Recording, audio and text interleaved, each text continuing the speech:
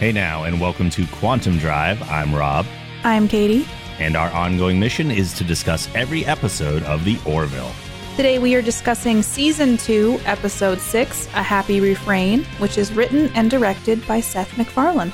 Before we get into the episode, we have a new review. Sorry, they get me really excited. Clearly. I don't get the same expression because I've already looked at it, so...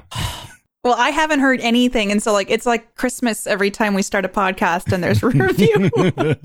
This one comes in from Baron Gear, who starts off by saying, amazing show, and continues by saying, I love listening to this show on my way to work. They have a great balance between humor and serious, just like the show itself.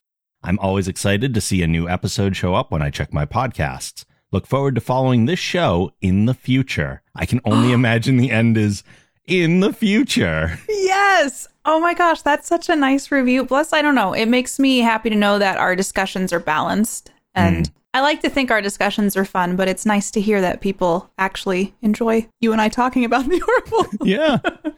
If you would like to write a review and have us possibly read it on the show, go to Apple Podcasts, leave a 5-star rating, and you can write a review as well. You can email us by sending an email to quantumdrive@thegeekgeneration.com. You can follow us on Twitter @QuantumDrivePod, and you can join the Discord at thegeekgeneration.com/Discord to talk about the show and the podcast and all things Orville related. Awesome. Now, Katie's got trivia.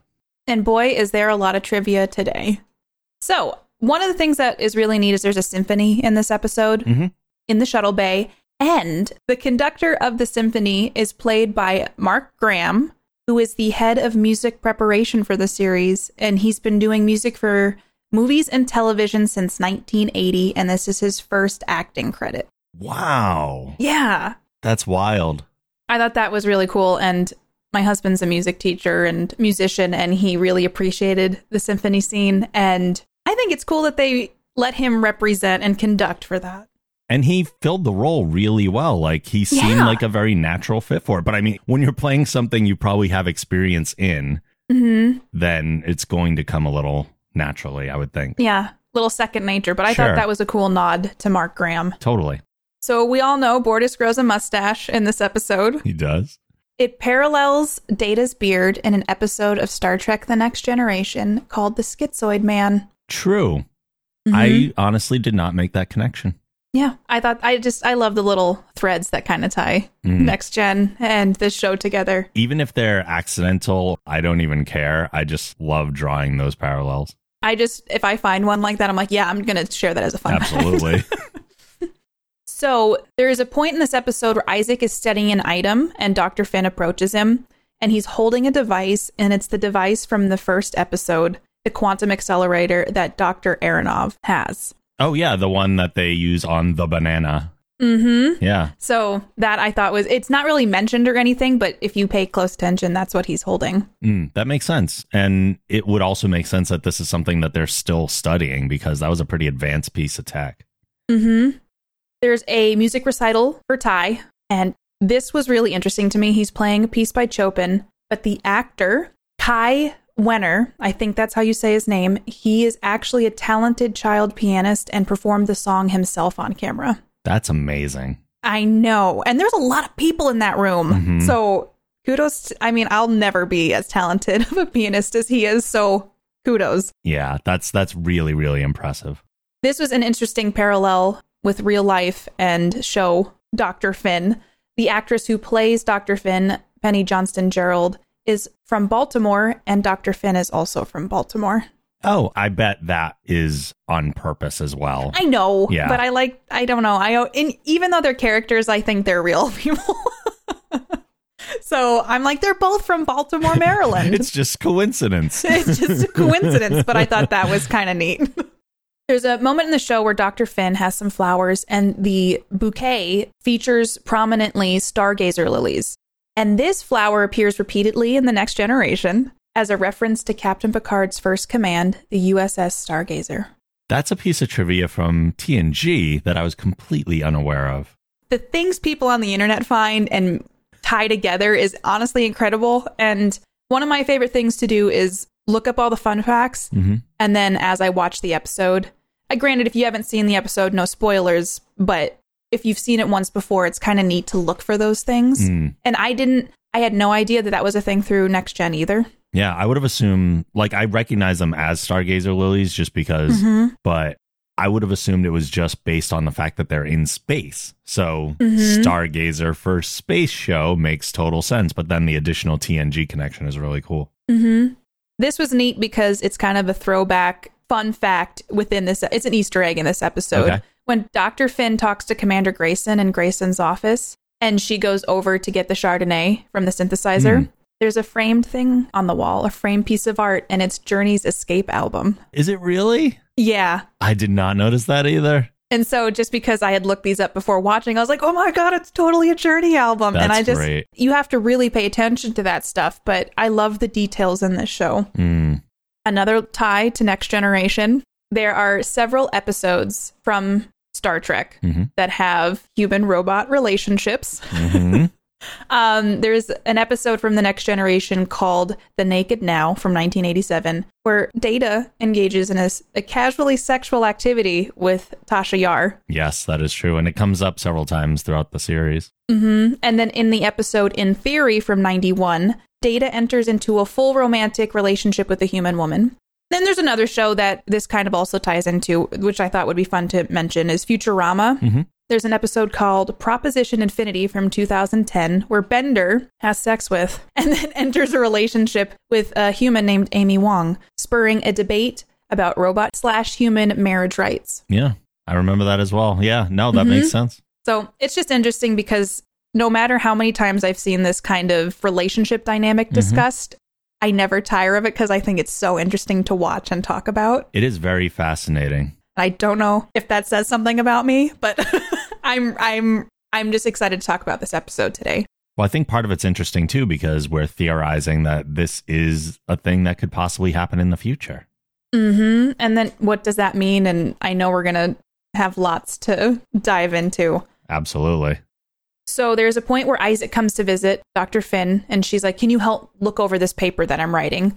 And it's her paper entitled Zelayan. It's about Zelayan tissue regeneration. And if you look on the screen and you pause it, it does in fact say Tissue Engineering and Regenerative Medicine, hosted by the National Institute of Biomedical Imaging and Bioengineering's website.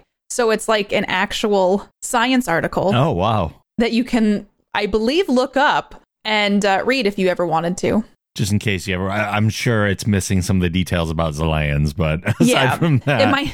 It might not talk about Zelayans, but she's just looking some things over, and they added some minor spelling errors so that Isaac could, quote unquote, correct them. That's awesome. We all know Bortus has a beautiful mustache and that Dr. Finn uses a medical scanning device to help stimulate the follicles. We don't know what that device she's using is called, and in the final script, it's just described as a, quote unquote, small device. I would assume, unless the beam she's creating is a follicle stimulator, in my brain, I always said that that's a follicle stimulator because she says she'll run a follicle stimulator over the area. Yeah, I guess it could just be a regular. I mean, not that it really matters and doesn't need like a full name. Like this is for facial hair growth. Right. And if you want hair. But I just think it's interesting because in the script, they're like, just make. I mean, I'm sure set design or props was like, I guess we just got to throw something together. And then she had to use it as a follicle stimulator. Yeah, who knows how many weird random medical devices they have kicking around in there. There is a moment in the show where Claire oversees a vaccine shipment to Alamac 3. And this was interesting to me because Alamac is an actual star about 350 light years from Earth, and it's better known as Gamma Andromedae. So I don't know if I pronounced that correctly, but I think it's interesting that it's an actual star that is in our solar system or our universe. Cool.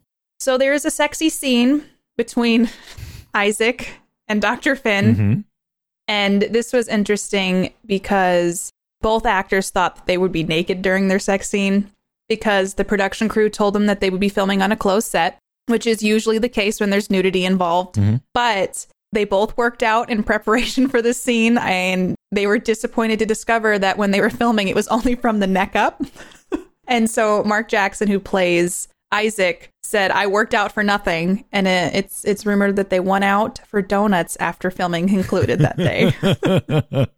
I don't know if there's really ever a reason not to work out and be happy about it, but I can understand the frustration. Yeah. Be like, I planned for this. I don't know. I don't know if it's a blessing or a curse for them, but this is kind of tying into guest stars as well as trivia. Mm-hmm.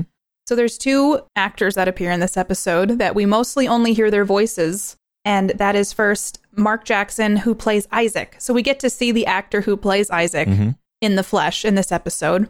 And then the little green blob we know as Yaphet is played by Norm Macdonald. And we get to see Norm Macdonald. If you don't know who Norm Macdonald is, now you know what he looks like when he's hitting on Dr. Finn in the bar. Yeah, Norm Macdonald from, I don't even know where to start, stand-up comedy, Saturday Night Live. He had the Norm show at one point. Mm-hmm. He's done so many things over the course of his career. But yeah, it was funny. It was very funny to see him actually appear in the episode.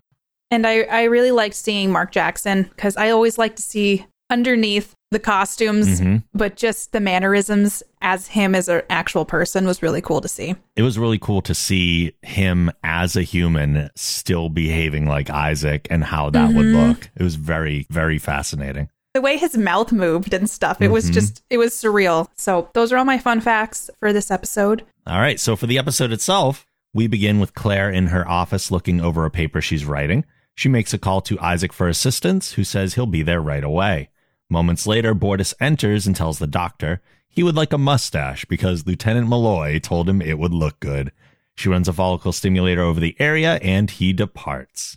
I mean, Bortus is so easily influenced just to be like, yeah, I want a mustache. And so I kind of was more fascinated by the future tech that she could just run a device over your upper lip and be like, bam, you got a full-blown mustache in an hour. Does that also mean we probably won't see many bald people on the Orville if they have that kind of technology? I'm going to watch for that. Maybe it's a fashion choice if someone's like, I'm bald. Like maybe it's because they want to be. But I also thought about the opposite of like hair removal, like in our society today.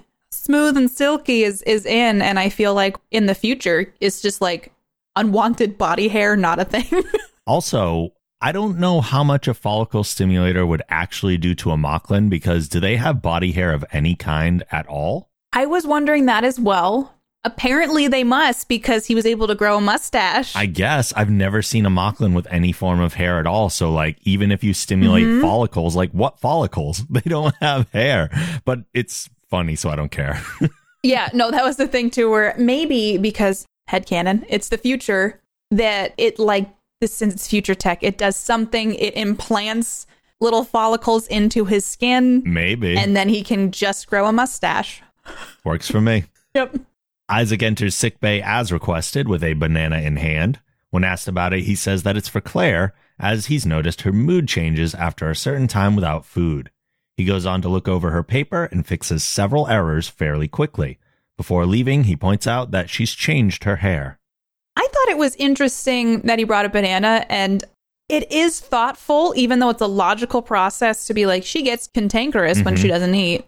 But it does come across as kind of endearing and like, oh, he thought about me. It comes across as such, yes. But as humans, I name my cars. I take care of my inanimate objects because even as a kid, I was like, if my stuffed animals come to life, I want them to know that I'm their friend and I'm a good person. And so I can understand associating feelings towards Isaac, especially because he walks and he talks and he interacts, which I think would up the ante. Like my car drives. I know when I talk to it. Oh, God, I don't talk to my car. But what I mean, like if I did talk to my car. Exposed.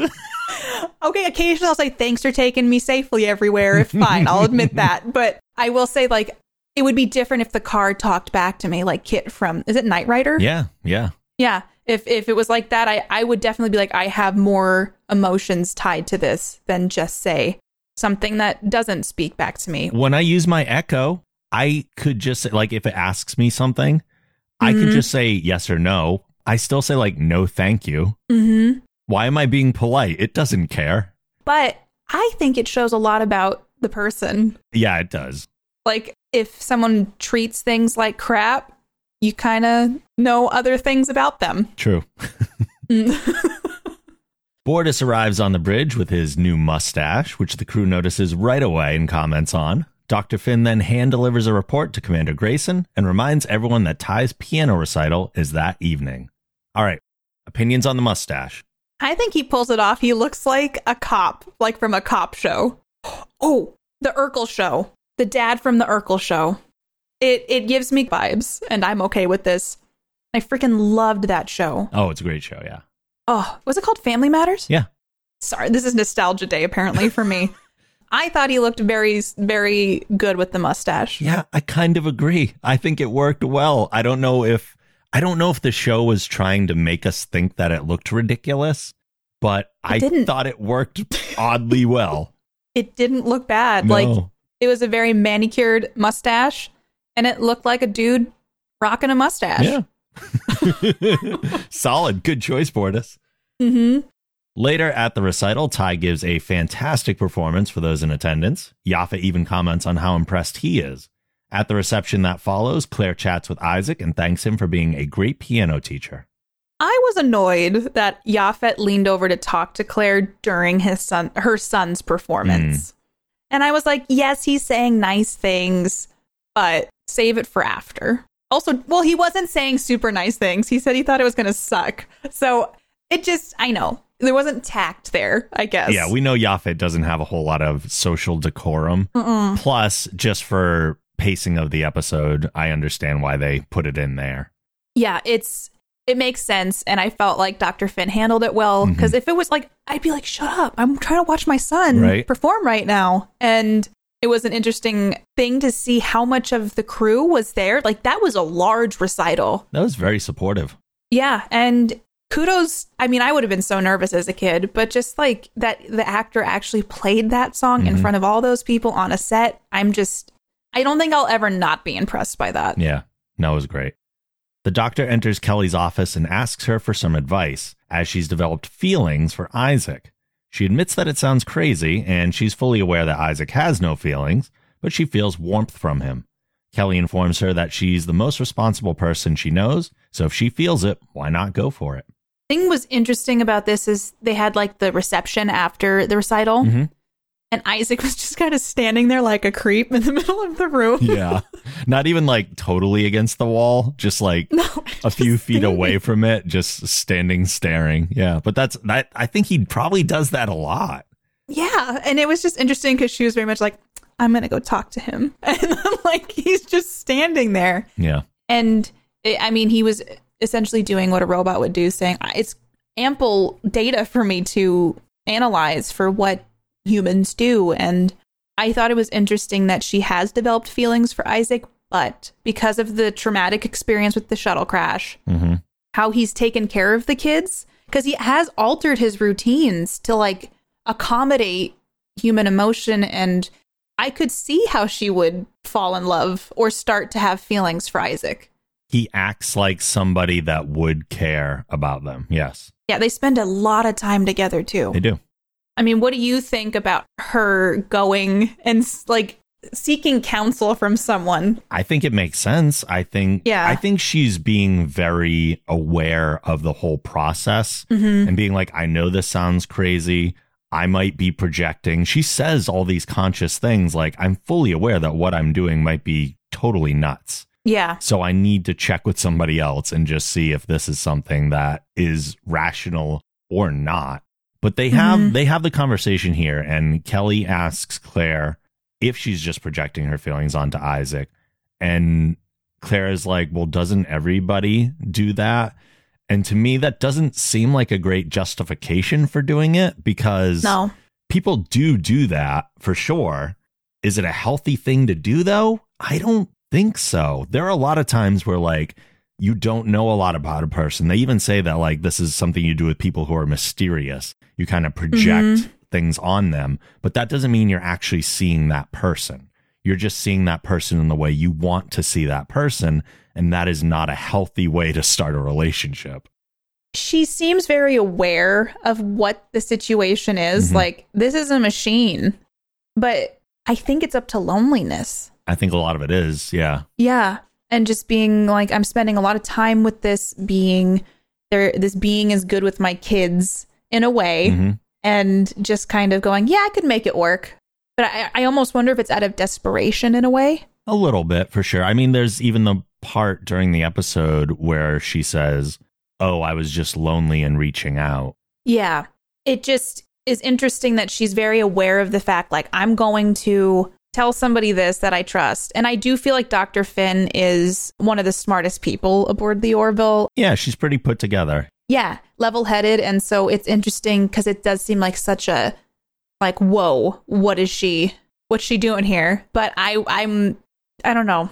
I have lots of thoughts about it. We'll get to all of them, I'm sure. With Kelly's blessing, Dr. Finn meets Isaac in a science lab and asks him out on a date. He says that such an experiment would yield substantial data regarding human behavioral patterns, so he agrees. In a way, though, it seemed like he agreed to it without... I mean, yes, he's looking for data, but there was almost like a hint of him agreeing to it, not because it was good for data. Really? I don't know if maybe I'm projecting. That's what I'm wondering right now. Yeah.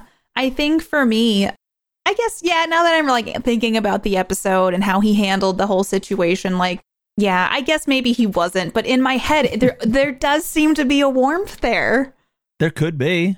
Confirmed I would fall in love with the robot at this point. I mean, we also have to remember, too, that as good as an actor Mark Jackson is, he's still a human playing a robot. So we're gonna get some human stuff from him. Yeah. But you have to realize I believe these are all real people, and I'm just kidding. But in a way, it is a character that I do love, Isaac. And it's so different than the Data robot, because Data had facial features and skin almost. I have many thoughts about this, yes. And so it's like before he got his emotion chip and all those, like, it's just, there's a lot to it. And Data was constantly just trying to become more human. And the fact that I think Data looks so humanoid on the outside makes the stark contrast between that and Isaac, because Isaac looks like a machine. And that's interesting to me, is that with Data, it's much more like, yeah, I totally understand why somebody would do that. Yeah. Like, he looks like a person. It's interesting that Dr. Finn is going all in with something that looks and acts like an actual robot. Yeah, so I thought it was very interesting in that she seemed very excited he agreed to the date, but it's because he wants Data. He wanted more. He wants Data. Yeah. I watch Isaac's hand gestures a lot because I find them interesting. Same. And the choices he makes. Here in particular, I noticed that when Isaac says he'll go on the date, he gestures toward her with both of his hands almost symmetrically. People don't do this. And I think it's a very interesting way that shows how different he actually is from all the people around him. Yeah. But you have, like, in my head, if someone does, like, motions towards me, or, like, I mean, I've looked up a lot about body language, and I went to college for psychology and stuff, so we learned about things like that. And it's just interesting how much body language can affect how you feel about someone. Oh, absolutely. And in my head, like, even subconsciously, if somebody's, like, motioning towards you and things, I would assume it would make you feel like he still does things that are very much human-esque. He does. And the Kalon race did a very good job at creating an android that is very human in its mannerisms, I guess. Yeah. I don't know if you agree with that or not, but I do, for the most part. Yeah. I do. The biggest thing, and I'll definitely talk about it more later, is the face. Yeah. And he's a shiny robot man. It's not, you can't confuse that with anything. Hi, I'm Isaac, the shiny robot man. That's his new tagline. We then join Gordon and John mid-conversation in engineering when Isaac interrupts them to ask John for some dating advice. Yaphet is noticeably upset when he hears that the date is with Dr. Finn. John says that he should look snazzy, pick her up at her place, and arrive with flowers.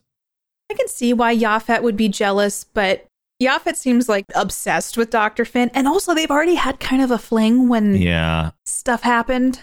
I think his response is justified because it's Isaac. Yeah, I would be pretty put off if I was like, I'm an actual thinking independent being and you're going to go out with a robot. Yeah. Like, yeah, I could see that's a slight. And Yaphet's kind of gotten the crap end of the stick a lot. He has. I mean, he got passed over for the new position or the chief engineer because Lamar did well on some exams and stuff. And then Dr. Finn, not on purpose, toyed with his emotions during the episode. Yeah, but not really her fault. I know. So just there's things where Yaphet's just kind of been through the mill.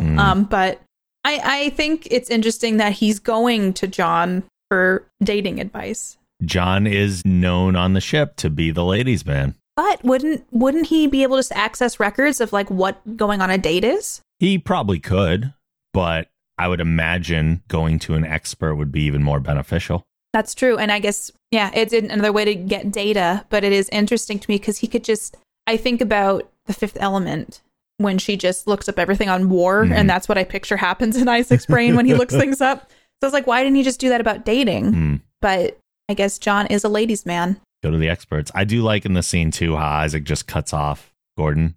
Just with the hand, boom, right up. I was speaking to Lieutenant Lamar. Like, whoa. Which is, that's human-esque to me. I don't know. It is, I don't know. This episode... It was also incredibly rude. Yes. Well, that's what I mean. Yeah. It's very human. But it's also very mechanic. So I don't know. I'm going to have an existential crisis by the end of this episode. So... The scene cuts to Gordon and John sprinting through the corridors to the bridge. They excitedly announce to everyone that Claire and Isaac are going on a date. The crew discuss it, but are cut off when Isaac walks in.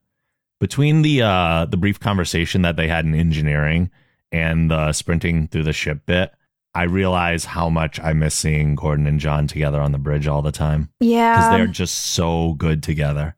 John was on the bridge a lot this episode, though. He was. And I think... They bounce off of each other really well. I really like Gordon. He's a really great character, and I think him and John together is like a perfect symbiotic relationship. And it's sad that John's now in engineering. They should have given it to Yaphet, and then John could just remain on the bridge forever. Right?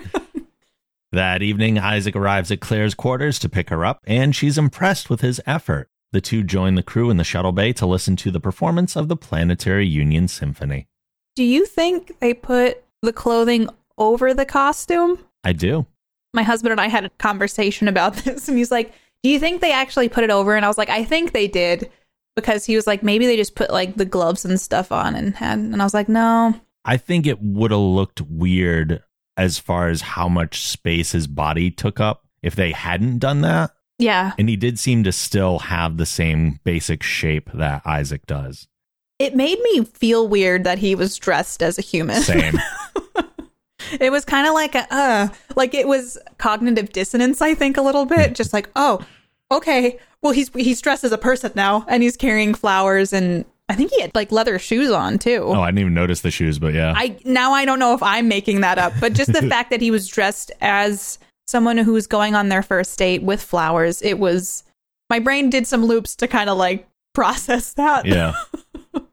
Following the performance, Claire and Isaac have taken their date to the simulator for dinner in a restaurant. The two discuss some of Claire's interests, and Isaac reveals that he's downloaded all the data on her that's available. She's annoyed that it's removed the fun from getting to know one another. I have so many thoughts on this scene.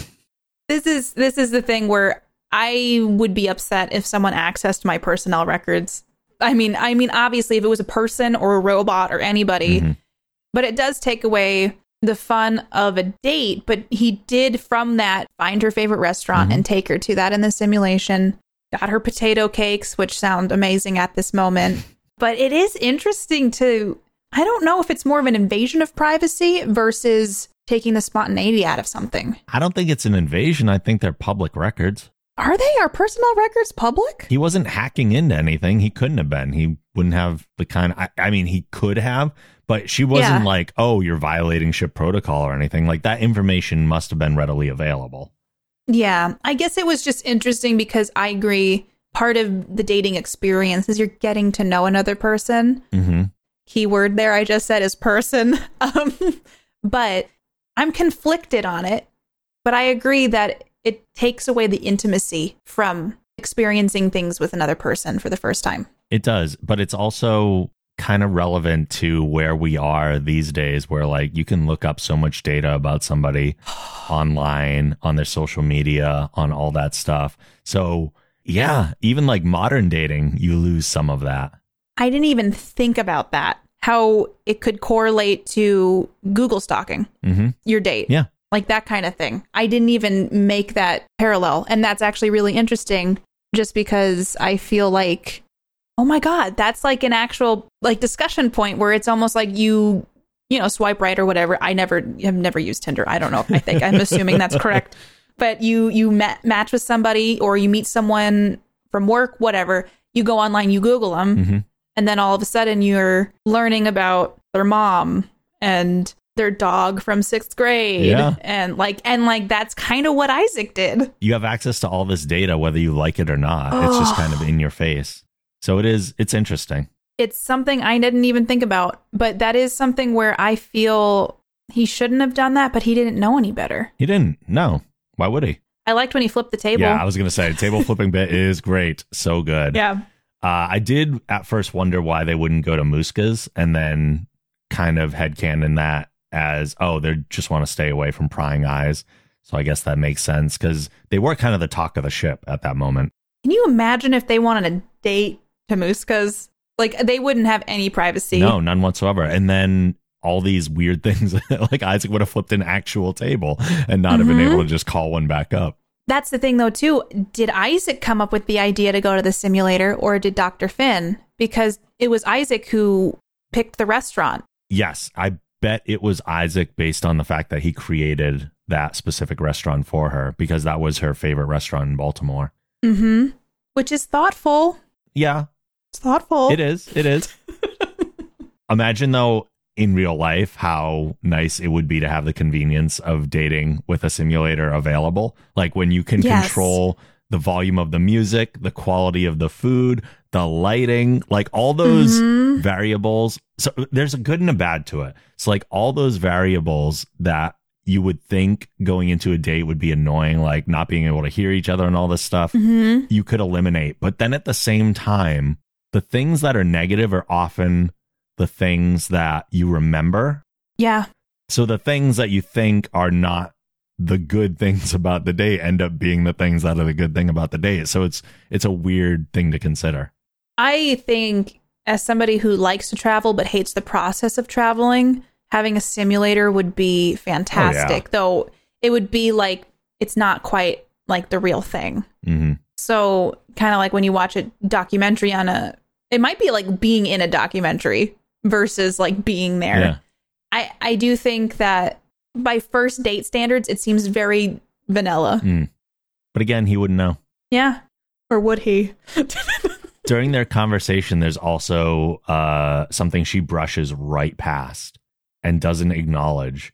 There's a part where he says he was trying to maximize the efficiency of the date so that it would conclude more promptly. Yes!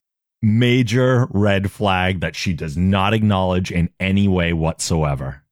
I remember when we were watching it, I was like, because she didn't acknowledge it even, really. No, huge insult. Yeah, and just kind of maybe she explained it away because she knows that he's a robot and knows that. But for me, like if I'm dating a robot, the last thing I would want to hear is that the robot wanted it to end as soon as possible. Yeah, it's like dating someone who's like, I just want to get in and out here. Which is essentially what he's doing. He's like hitting it and quitting it. He wants the data as fast as possible, and he wants to get out of there. That's what he does. Yeah, that is interesting that it was never like a, whoa, let's pump the brakes. You want to what now? I think it very much explains Claire's mindset, though. She's lonely. Yeah, she's ignoring anything that could be seen as Isaac behaving as Isaac should. And she's only seeing the things she wants to from him. Yeah, which is true because that's toxic behavior if you're human or not. Like, I think as humans, we look past a lot of red flags because we try to make things work. And if anything, this is a reminder just to, if you have any red flags in your life, pay attention to them and do what's best for you. They walk back to Claire's quarters and she's unsure about having another date. She does, however, leave him with a kiss before saying goodnight. This is a little picky thing. It bothered me that the smooch wasn't symmetrical on it. Like it was just kind of like there's some makeup on his face. Like I wanted it to be a full-on smooch mark. Yeah, although I think, are you saying the fact that it wasn't like where his mouth would be, or the fact that it's... No, the lipstick was just kind of like residue. It wasn't like... Yeah, but I think that's more natural. I know, but I told you it was a little picky thing. You wanted it to look more cartoony. I wanted to be a cartoon smooch. Yeah. But she said, I don't know if I want to have another date or we'll see. And then she still gave him a kiss. Yeah. So... The next day, Isaac enters the bridge, and Gordon immediately starts pressing him for details.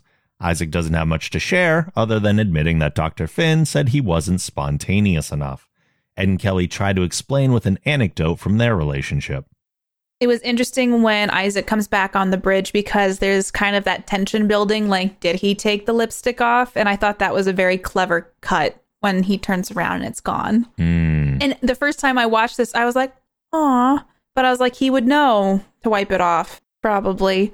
I feel bad for Ed because I don't know why she needed to put down the cake that he made her. Because, you know what? If a dude's going to make you a cake, even if it looks like a pupa, you enjoy that cake. I bet you it's something she busted his balls for a while. And that's why. I think it's just a recurring joke between them. But the way they bounced off of each other was very entertaining and very well done. Yeah, I do love seeing them together as much as some people don't want that will they, won't they to happen, but I enjoy it. I have so many things that I just want to happen and just got to wait and see what happens. Because Isaac gave them so few details, Kelly goes to sickbay where she and Tala ask Dr. Finn about it. Claire tells them that it was all too rigid and that perhaps she is just projecting on him. Well, like you just said, that big red flag may have been an indication that, hey, you know, you're probably projecting a little bit. Probably. But it is very, I don't know. It seems like she's still like on the fence about what she wants to do. Yeah. She's gotten a little taste of what that might feel like. And she's not sure she really wants that. Yeah. It probably does feel very sterile in a way. Yeah. And you don't, because I've always heard like human connection, human touch is very important. And like, yeah, she might get that from like hugging her kids or whatever. But I feel like dating a robot might get kind of lonely. One would think. During the evening, Claire awakens in her quarters to see Isaac standing over her bed with a cake. And he tells her that he's being spontaneous. She's clearly annoyed. And before sending him away, tells him that they should just go back to the way things were. I mean, he was being spontaneous. He's like, I made you a cake and we're going on a date at 3 a.m. But you would think he would know like that humans sleep for 8 hours. And well, yeah, but he did exactly what Ed and Kelly told him to do. Like he wasn't even just being spontaneous. He was being spontaneous in the same way that Ed and Kelly told them that they were being spontaneous. It is interesting that he did do something. I mean, I wouldn't want that. No, who would? I wouldn't want Mark to show up with a cake at 3 and be like, we're going on a date. I'd be like, can we just talk about this tomorrow? I might eat a piece of cake, but I don't know. I think she was of sound mind to be like, yeah, let's just not. There's something, it's not working. Yeah. It doesn't feel right. And maybe it should have stayed that way. This shows that he doesn't really get it. No. In the simulator, Gordon, John, and Ensign Turco are having some fun bowling when Isaac appears to observe. He informs them that Claire broke up with him, so John asks what happened. Isaac plays a clip of Claire from her quarters, and John says that he has an idea.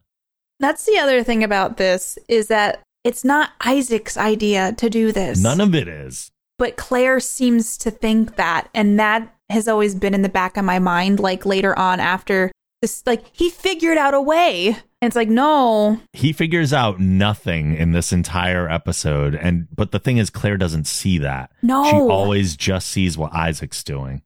The other thing, too, is what did you think of him playing back what she said to them?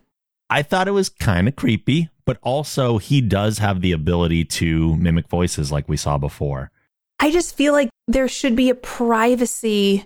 Like, that's something very intimate. Like, I mean, Gordon makes a joke, remind me to never tell you anything intimate. Yeah. And it is something, though, where I feel like Gordon and John would never do anything to hurt Dr. Finn or Isaac. And so I didn't feel like, oh, gosh, I shouldn't have shared that. But it was just interesting because I was like, that's such an invasion of privacy in a lot of ways. I agree. I also, unrelated to that, I love that they're all wearing bowling shirts, that they're just like in it. Did you notice this? This was a fun fact, and I didn't mention it. On John's shirt, it says Lamar, but the M is lowercase. Oh, I did not. Yeah, so if you're watching it again, it's Lamar, but the M is lowercase. So that's just kind of, that was considered an oopsie on the internet. While working at her desk, Claire gets a message on her console to meet someone in the simulator that evening.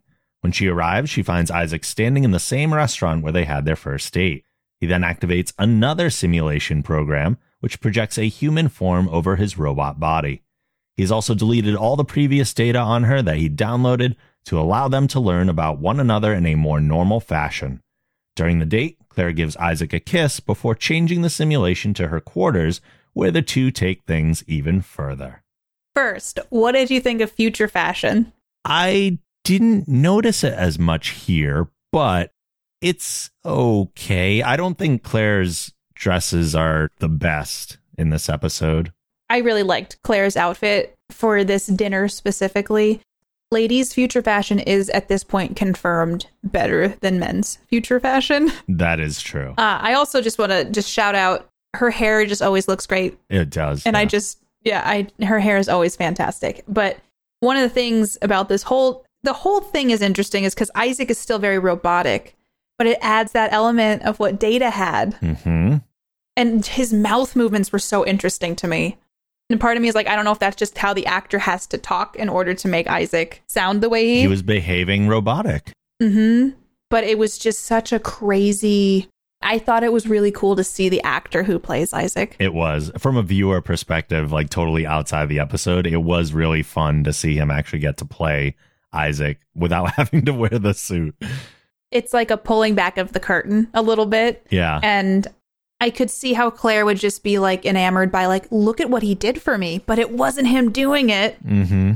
And then the bedroom thing seemed a little fast to me. Hey, she was ready from the get-go, so... Yeah, I know. And I guess at that point, you're just like, damn. I mean, but it also, to me, shows that maybe she's lonely and she wants that. I wonder if the simulation can simulate, like, if it's a robot, but you have, like, the simulation of a human body over it, if it feels like human touch or if it feels synthetic. I bet it feels like skin, but I don't know how deep that goes as far as, like, warmth and... I mean, I guess it can simulate all those other things for their environment. Yeah. But I still feel like it would be sterile. Yeah. Well, he's a robot. Yeah. I feel like it still would be sterile. Yeah. Man, just a lot to unpack from this scene alone.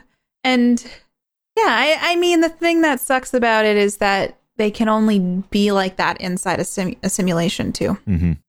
During the part where Isaac repeats the line about the rain, about the precipitation, he says like the same exact line. I had a thought that so I've done a lot of podcasting over the years, and I've gone back to older episodes every now and then and listened to something from years ago that I hadn't heard. So I've forgotten everything I've said at this point. And sometimes I'll think of a response in my head to something that's being said on the show. And then I'll hear myself say it. I'll hear past me say like almost the exact same thing. I'm like, yep, that's me. Still the same. Well, and that's something, too, where he did make the effort to delete. Yeah. But he's pretty much just following things that people have told him to do. Mm-hmm. Man, I don't know. If he had come up with that on his own, though, confirmed he has emotions. Perhaps. Rob's a tough sell. The next day, Claire is raving to Kelly and Tala about her most recent date with Isaac. Meanwhile, in engineering, Isaac is asking John what the best way to end the relationship is. Following the coital pairing, he's decided that he's gathered enough data and wishes to end the experiment. John suggests that he make himself unappealing so that she'll break up with him. Tala's just like one of the girls now. She is. It didn't take long for her to just get along with everybody. Did you feel that way about Alara, though? I don't feel like she's ever like one of the girls. I didn't really feel like Alara was that close with the crew in general. Yeah. So it's interesting to see that dynamic kind of shift with Tala, because she's very much just like, she says what she wants to say. She's confident, and she's just like, my opinions matter, which is honestly kind of refreshing. Some of it is probably an experience and age thing, too. Mm-hmm. Just meaning like what I mean by like, this is my opinion, accept it kind of thing. Or I'm saying it just like, in real life, that's also really refreshing to see, because it just feel like a lot of people are so unsure of themselves, including myself, that it's like nice to have a strong woman on the show who's just like, this is what you get. Yep. And she's got opinions and she's fine sharing them. Because I mean, I'm assuming they don't know each other that well for her to share in romantic relationship kind of, you know, like that takes time to get to that point. Yeah, she's already getting the big gossip. Yeah. I was so disappointed in Isaac when he went to go talk to John. Oh, and then John just, God, John. Well, that's John too. So even though he's like the ladies' man, he's the stereotypical like ladies' man player type. Mm-hmm. That was just kind of a bummer scene, just because I'm like. So Claire, when she's talking to Kelly and Tala, has that line where she's like, "Does it matter why people do what they do for us?" Mm-hmm. In the back of my brain, I was screaming. Yeah, kind of. Yeah. It absolutely matters, especially if you're in a relationship with that person. Mm-hmm. This whole relationship that they have feels incredibly one-sided. Everything that Claire has talked about so far is what she is getting out of it. Nothing in regard to Isaac. Yeah. But that, I think, ties in one thing for the listeners. Frob did air quotes for relationship. But the thing is, I think it shows that I think it's desperation on Dr. Finn's part. Like, I think she's probably, I mean, she obviously with the kids, they were a choice that she wanted to have the kids. It wasn't with a partner. Right. So I think she's just, I feel like being in space by yourself, I think everybody wants companionship. And Isaac has shown the most interest in her. Mm-hmm. And I can understand that. Like, if you are at a point where you're like, I need something more than just friendship, intimacy. Yeah. I don't fault Claire for wanting to explore this and for feeling the way that she does. I just don't think she should be surprised. Yeah, I don't think she should be either. And the other thing is, what was the line that you just said? Does it matter why people do what they do for us? And it does. It 100% does, because people have ulterior motives. And while we like to think that people and machines are inherently good, it's always good to be prepared. Mm-hmm. And like the stuff that Isaac does, the next scene is just awful. God. Claire returns to her quarters to find Isaac on the couch wearing underwear and holding a beer. He repeatedly insults her until she demands an explanation. Isaac explains that he's collected enough data and would like to conclude the relationship. With her feelings now quite hurt, she agrees.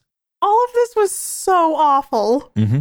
It's the stereotypical wife beater jerk person. Mm-hmm.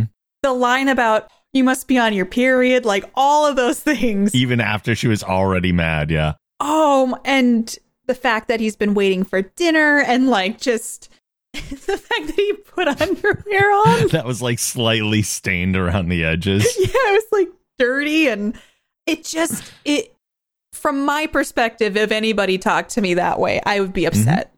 So I think, oh God, I think she was confused because she's like, why is he doing this?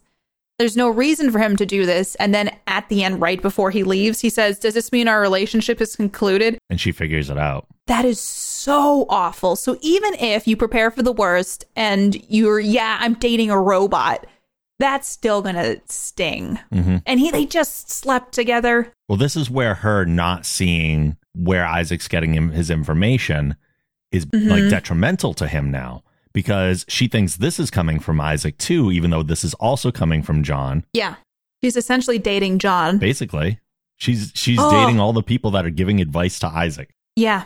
I think Claire's justified in feeling like crap. I agree. But it's because Isaac was misguided with his advice. But he's also a robot. I mean, I'll save my major points about their relationship for the takeaways, but the thing I want to point out in this scene is just how unaffected by any of it Isaac is.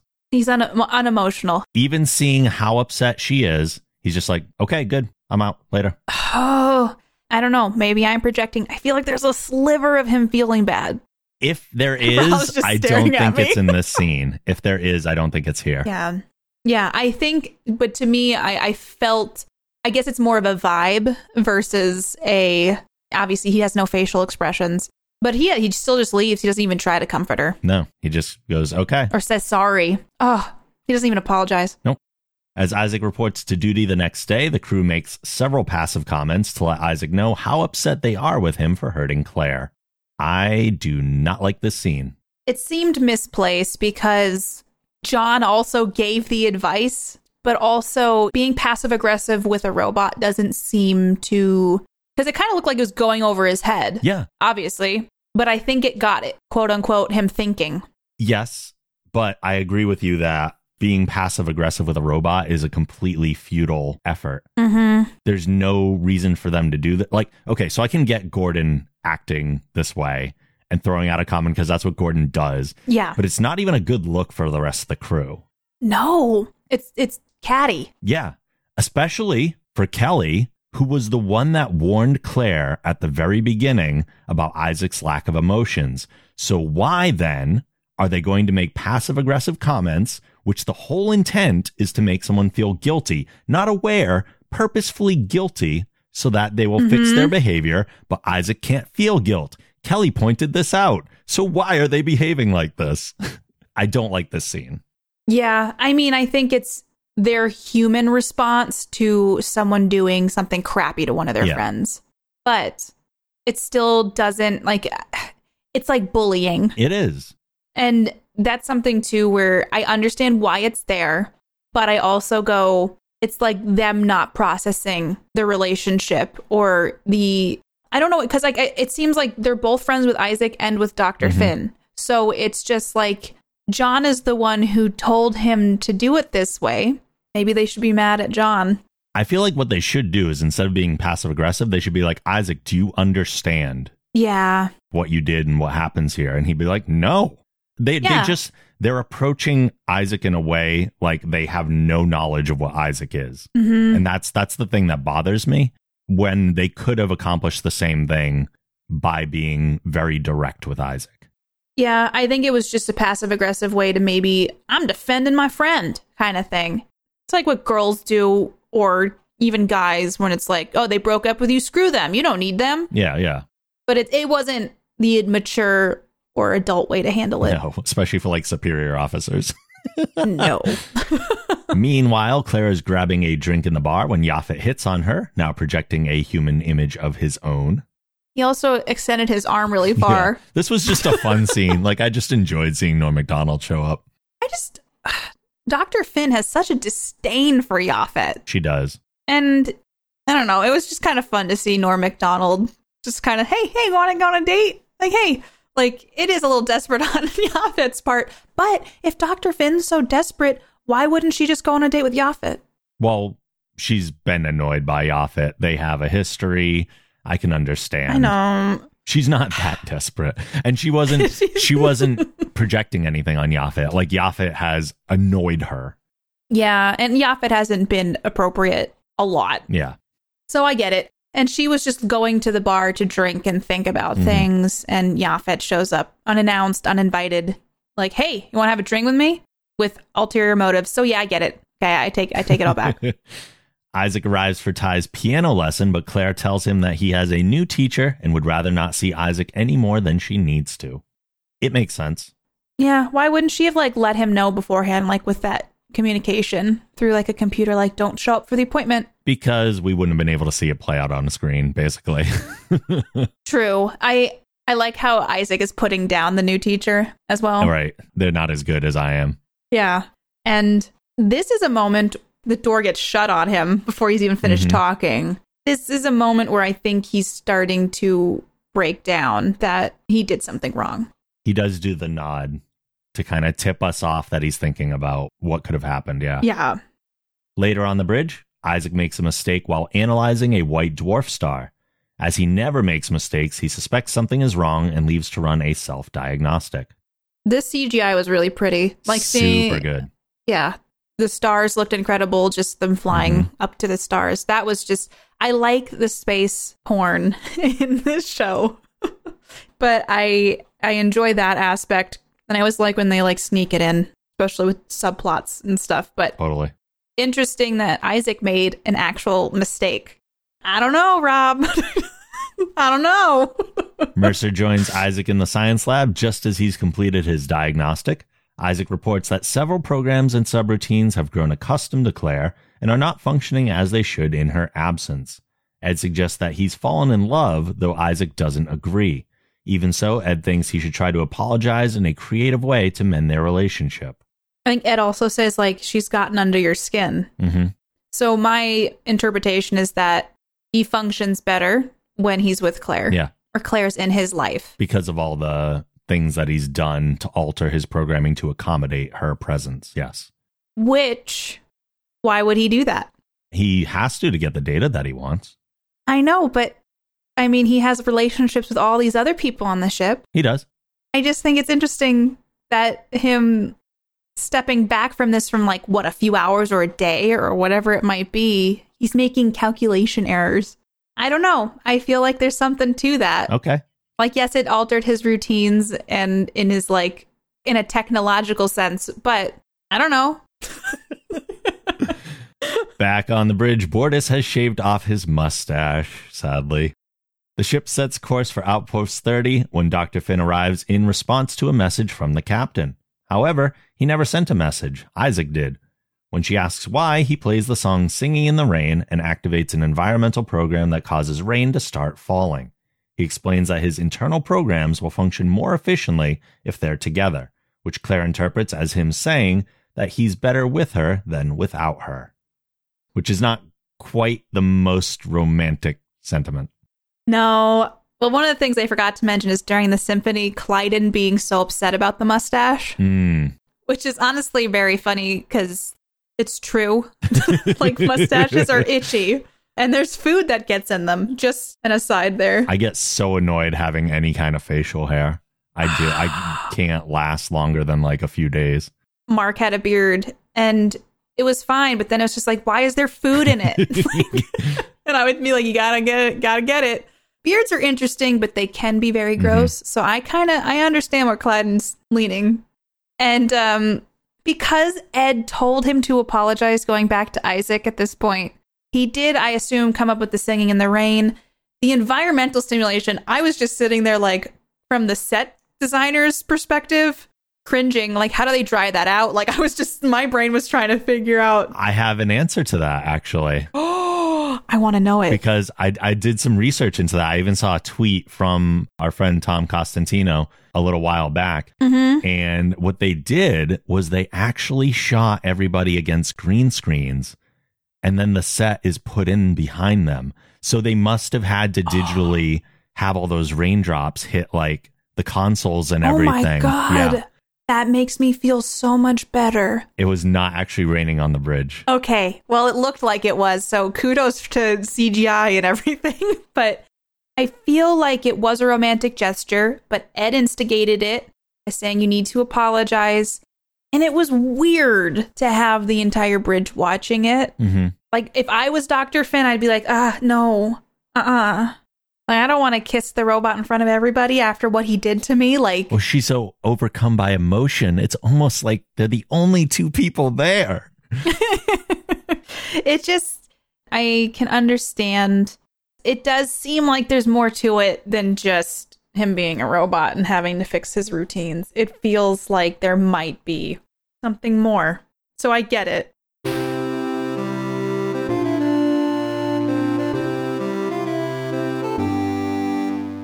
So then, what is your big takeaway from this episode? It's hard for me to not compare it to Next Gen and Data. I think that's an important thing to do with it, honestly.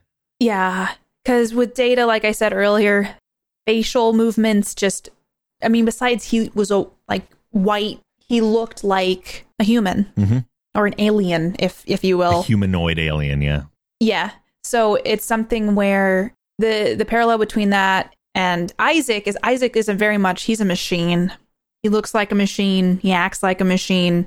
Data, it's very like for your brain to try to like, you can justify it a little bit more. Even missing those like micro expressions in the face that Data would simulate, even though a lot of them were still simulated, then yeah, missing that makes Isaac feel even more robotic. I feel like with Isaac, in some weird ways, I feel like he did try. I feel like there's an inkling that there's something more to him than just robotic. Mm-hmm. Like, I love robots, and I mean, I grew up with Data. He is one of my favorite characters of all time throughout any sort of show, movie, whatever. And I always rooted for Data. I wanted him to have those emotions. I wanted him to feel human and feel love and those things. And so in a weird way, I think I project that onto Isaac. And I want him to have those things too, especially because I think Dr. Finn is the best match for him and that she wouldn't treat him wrong. But I think the thing is just, it's interesting to discuss in the future. This comes up a lot. Robot human relationships. And if robots have feelings, if they don't have feelings, where does that put us if we have feelings for a robot? It's just a really interesting discussion and dynamic to think about. And I liked this episode a lot because it asks those questions. I'm disappointed in the way Isaac treated Dr. Finn, but I think there might be hope. I hope. And I think I just have an affinity for any sort of robotic character in a show because Data just always had my heart on Next Gen, and I just wanted the best for him, and I think in a weird way I want the best for Isaac too. Yeah. What about you? What I like the most about this episode is all the day-to-day crew stuff. You know how much I like being on the ship, especially for like an entire episode, and just watching the intermingling of the crew is always a lot of fun. So I enjoy that. Mm-hmm. On the other hand, I'm not sure that I'm buying what this episode is trying to sell me. Which is? That Isaac has emotions. Was it trying to sell us that, though? I don't know. So it seems like the message is that Isaac can grow and change and does on some level experience emotions of his own. Mm-hmm. And I don't see that really. So every time Claire interprets that Isaac is doing something sweet for her, it's really just a selfish act on his part, whether that be gathering data or making sure that he's running efficiently. Everything he does is for his benefit. Likewise, everything she's doing is selfish as well. Mm-hmm. So she's really not doing anything for him other than providing data. So two people being selfish is not love by any means. No, it's very take.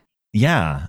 So it's not really a good relationship. Like it's not like they're trying to do things for the other person and having, I know it's a robot human relationship, which is already in a weird place to start with, but it's not like they're even trying to make it a viable working relationship.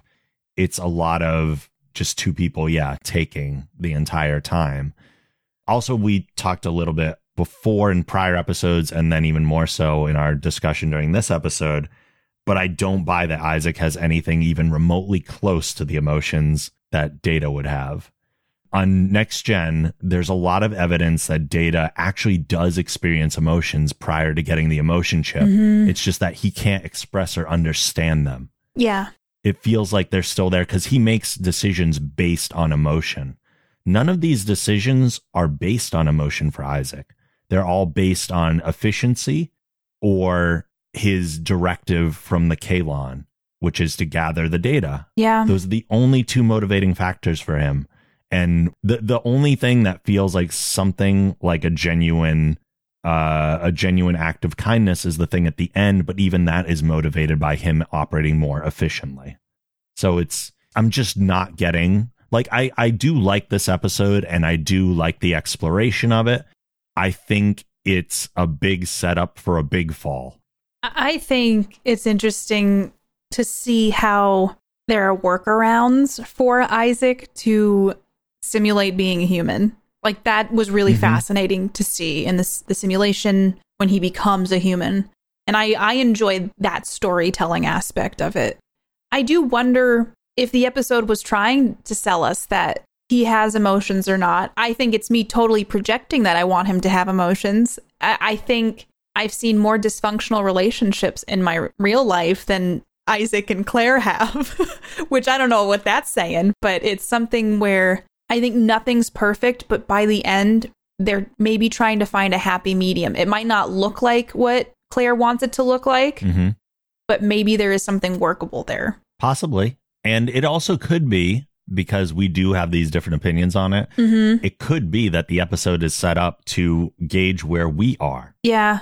So if we're projecting on Isaac in the way that you are, maybe that is your inclination. And you, like you said, you do project those things onto your car and stuff like that. Yeah. I am not someone who does that as much. I do have sentimental attachment to inanimate objects, but I generally don't name them or really talk to them or anything like that. Like my stuffed animals that I had when I was a kid, I did feel weird about like leaving them alone. Like I still... Yeah.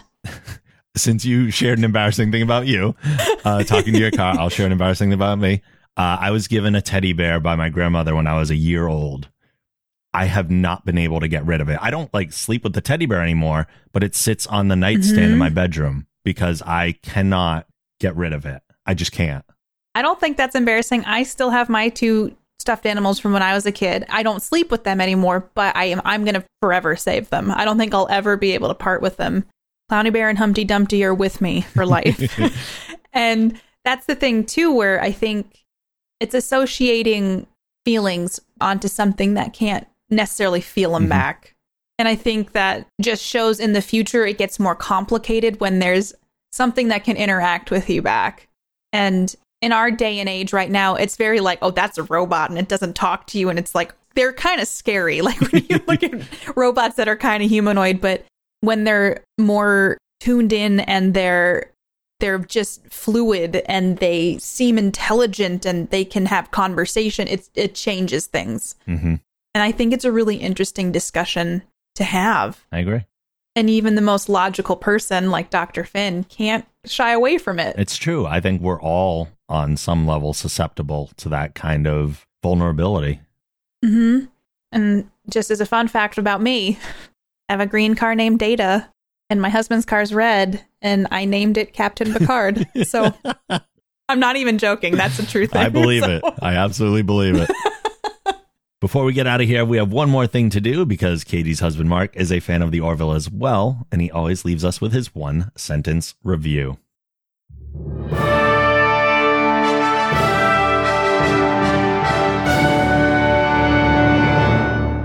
Claire and Isaac sitting in a tree. SIMULATING. First comes studying, then comes emotional support, then comes creating a program to show Isaac as a human and make a grown-up pillow fort. Quantum Drive is a production of the Geek Generation. If you like this show, be sure to check out our other podcasts on the Geek Generation Network at thegeekgeneration.com. If you'd like to support the show and get access to exclusive bonus podcasts along with other perks, you can visit our Patreon campaign at thegeekgeneration.com/support. You can follow Quantum Drive on Twitter at Quantum Drive Pod and me at TheRobLogan. You can follow me on Twitter at PlayKatiePlay and on Twitch at Katie Peters Plays, and Katie is spelled Katie. Please rate the show and write a review on Apple Podcasts. If you do, we may read your review on an upcoming episode. Finally, questions and comments can be sent to quantumdrive@thegeekgeneration.com. We're out of here for now, but we'll see you soon in the future.